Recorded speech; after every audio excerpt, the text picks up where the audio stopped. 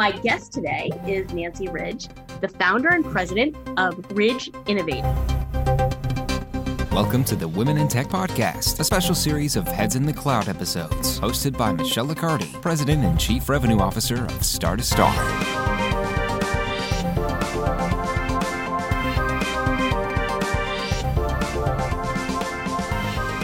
Welcome, everyone, to Heads in the Cloud. I'm Michelle Liccardi, President and CRO of Star to Star, and I'm leading ongoing discussion with women in tech. My guest today is Nancy Ridge, the founder and president of Ridge Innovative.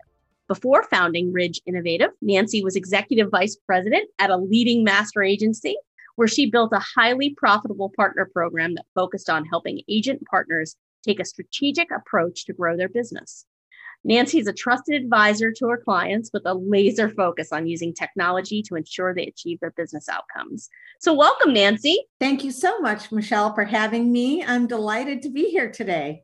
That's great. Well, today's topic is sort of near and dear to my heart. It's imposter syndrome, that feeling of not being qualified or in over your head. It seems to be disproportionately affecting high performers, especially women. Mm-hmm. So why do you think women deal with this so often? I will admit that I have my bouts with imposter syndrome as well. And I think some of this really goes back to conditioning for women. And I've talked about this with ladies at the Alliance of Channel Women in the past. We've had conversations around, where do these things come from? And I think a lot of it starts with our conditioning. When we're little girls, we're kind of conditioned to be perfect. We are taught to be nice, to be behaved, to be cute, to be helpful, and when we're smart, oh, she's so precocious. That's been kind of an ongoing standard for many women. And, again, as young girls, we're taught to really trust other people's opinions of us. I think it starts there. Absolutely. I can tell you I've had bouts of it myself. So what do you think as leaders we can do to help those coming up to overcome imposter syndrome? Well, I think really it kind of comes down to, first of all, acknowledging that it is a thing, because there's still a lot of folks who don't know what it is, a lot of women who don't know what it is, men as well, and they feel very isolated and alone in their feelings. And, it really is a thing. So I think it's important to call it out, to kind of name that inner critic as something other than who we are, and also bring some facts to it. Instead, look at, okay, what are those thoughts that might be coming into our minds that we're experiencing that are creating these feelings for us? Because remember, feelings start with thoughts. So I like that because that means we can break it down. We can get beyond the feelings to the facts. And that way, with information, we as leaders, we can help people process it in a different way. I think that's really sage advice. One of the things that I feel like, at least in the early part of my career, as I felt like I was dealing a little bit with imposter syndrome, was a bit of gaslighting that I felt like I got from, leaders around me, right? That if I wasn't perfect in some way, that meant I couldn't be good enough in the future. I couldn't learn or lean into something. I don't know if that's anything that you've ever experienced and think maybe adds into this imposter syndrome. What do you think? Well, I think it does. And I think that, even in my own experience, as a leader, I feel like I have a responsibility to be an example to those that I'm leading. So even though I may have had leaders in the past who gave me that impression, it was coming out of their own insecurity and what they weren't dealing with. So for me as a leader, I think it's important to number one, as we mentioned, name the condition, talk about it, be honest about it, and address it so that I can be an example of someone who is rejecting that idea of perfection. I joke about that, saying, I broke up with perfection. I deleted him from my social accounts. He's not in my phone anymore, treating it like a boyfriend that's over. Yeah, well, I love that. And I think as more women occupy senior positions, and it will become easier for women to envision success. And I do think that we'll see less of this. I'm sure you agree with that. I hope so. I think there's a really famous book called Mindset by Dr. Carol Dweck. I don't know if you've ever read it, but I highly recommend it. And in Mindset, she talks about the fixed mindset versus the growth mindset. And in the fixed mindset, perfection is a big deal. It's all about, being perfect, measuring ourselves against standards that may be true or may not be true. And it's very limiting. It really takes away that drive and that desire to break out of that really fear-based syndrome. In a growth mindset, we just look at everything as learning. So it's just a matter of what am I learning today? And I deal with this on a regular basis. In fact, it was ironic because whenever I'm speaking about a topic, it seems like, it comes up for me right around the time when I'm going to start talking about it. And yesterday, I just woke up with this kind of uneasy feeling. And I'm doing a lot of new things in my business right now. Everyone is. Look at this world that we're living in right now. It's not just the technology, but it's also, how we're conducting our lives, how the channel is functioning and changing. So many of us are really living outside of our comfort zones today. And so with the imposter syndrome, the scramble is, I need to learn something more. I need another certification. I can't speak up in this meeting because I don't have the authority to do it. And yet, if I can change my mindset to go, you know what, I'm learning today. This is a learning day, and I'm going to be honest about that and invite others to share what they know with me. And in fact, tap into the knowledge of colleagues and people in my ecosystem that fill the gaps for me. Then in the end, we can satisfy whatever the objective is that we're seeking to obtain.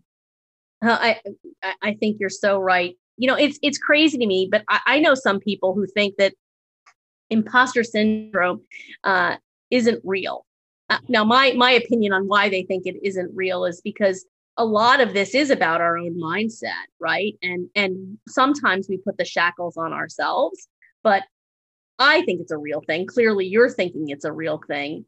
I guess, is it though the fact that we've got this lack of women in the C-suite and board positions, a driver of why this affects women more than men?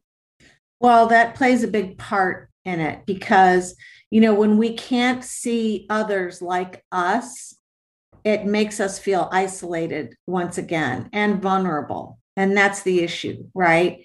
And so you mentioned earlier, Michelle, and it's true, we are starting to see that change a little bit. I mean, the needle hasn't moved nearly as much as we would have hoped in the last 10 years, but the more role models that young women have and that we have ourselves, that makes a difference because when we can see others like us who are functioning really well and contributing and being a part of in that C-suite, it just gives us that confidence that we can do it too. Yeah, it's funny. I went through something in my career, actually not too many years ago, before I took on the president and CRO role at Star2Star, in fact. We actually brought on another CRO and president previous to me after one of our founders had left to start his own company. And, I didn't put my hand up at that time to say, hey, I'd like to be considered. And I think that was a little bit of imposter syndrome for myself, even though I had been running the entire back office and marketing. But I didn't put my hand up. It wasn't until the board and the CEO came to me and asked me to take that role. Did I say yes? So, even for someone who I think outwardly comes across as quite confident, even I've dealt with that level of imposter syndrome in my past. So, I clearly know that it's a very real thing. I'm hopeful that I'm breaking down those barriers for my organization and for my partners, because I think, when it comes to partner growth, a lot of times I see my partners self-limiting themselves with, I can only work in my geography, or I can only scale my business so far, because they don't believe in themselves and in the power of what they can build. So, you've obviously worked in a partner ecosystem for a long time. Do you have any words of wisdom? And I know I'm really just throwing this at you with regards to, how partners should think about, imposter syndrome and how they get over it, whether it's a sale or growing their business or, bringing on additional team members. What are your thoughts? Well, first, I want to say thank you, Michelle, for saying yes when that leadership team came to you. And, that took a lot of courage. And even though you knew in your heart that you could do the work, to step out and take the risk, so to speak, it has made you have become a role model. And the fact that you're doing this podcast and talking about this and sharing, that it wasn't something that you initiated shows humility as well. And I think that courage and humility are two incredible principles that are necessary in a good leader. So thank you for giving us that demonstration. Let me start there.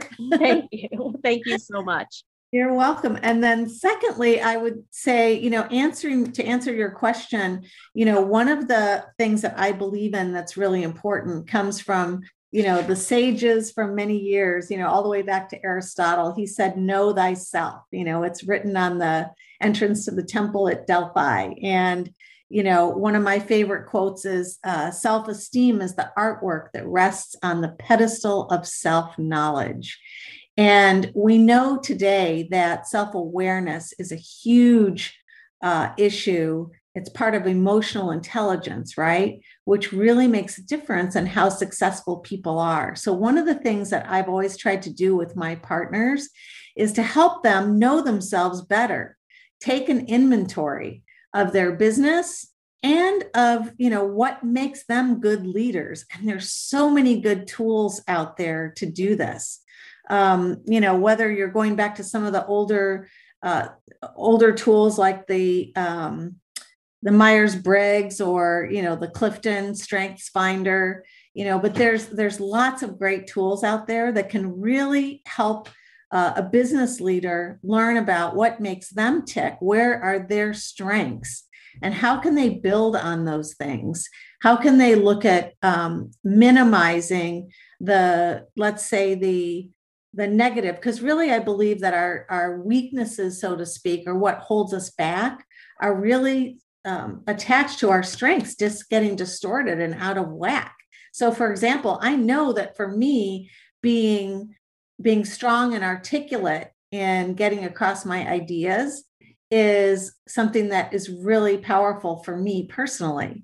But when I get under stress or I'm feeling like an imposter, it can turn into being blunt or overly candid. And then, then I become a stereotype, right? Mm-hmm. So learning that little bit about myself helps me to stay focused on it and, take that asset and put it in the right direction. And if we can apply those principles to the practical aspects of running our business, then I think we'll have better insight on who we put in the right chairs. I mean, we know that's super important, right? Absolutely. If we can know ourselves and what our gaps are, and then understand that about the people who are working for us, not only will I think we help them guard against imposter syndrome themselves, but we can build a stronger organization. We've got people doing what they do well.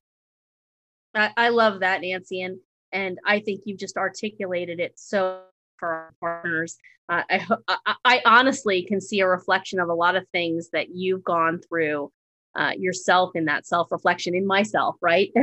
And, how do you really self-inspect and figure out those things that, again, when put in the right place are a strength, but when under stress or tired or what have you, really can hold you back.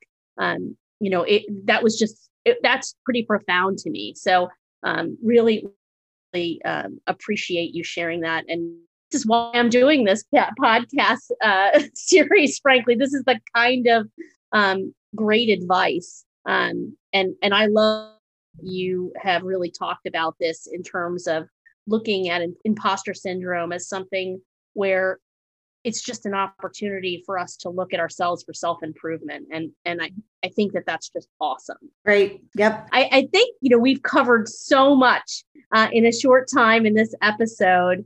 Do you have any final thoughts, things you'd want to share additionally with our listeners today?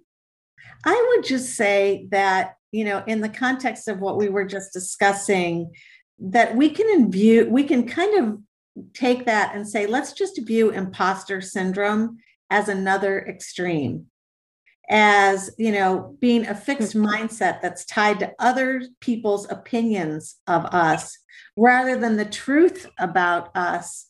And, difficulty or the risk of failure, is not a final thing when we have that growth mindset that just invites us to use every experience that we have to learn and to build relationships and bring people around us that help make us better and our organizations better. Absolutely. Well, thank you so much for being with us today, Nancy. Again, this has been so enlightening. If you enjoy the show, please subscribe and share with your coworkers and friends and partners. Thanks again, everyone, for listening. And thanks, Nancy, for the great discussion. You're welcome. Thank you so much, Michelle. It was great. Thank you.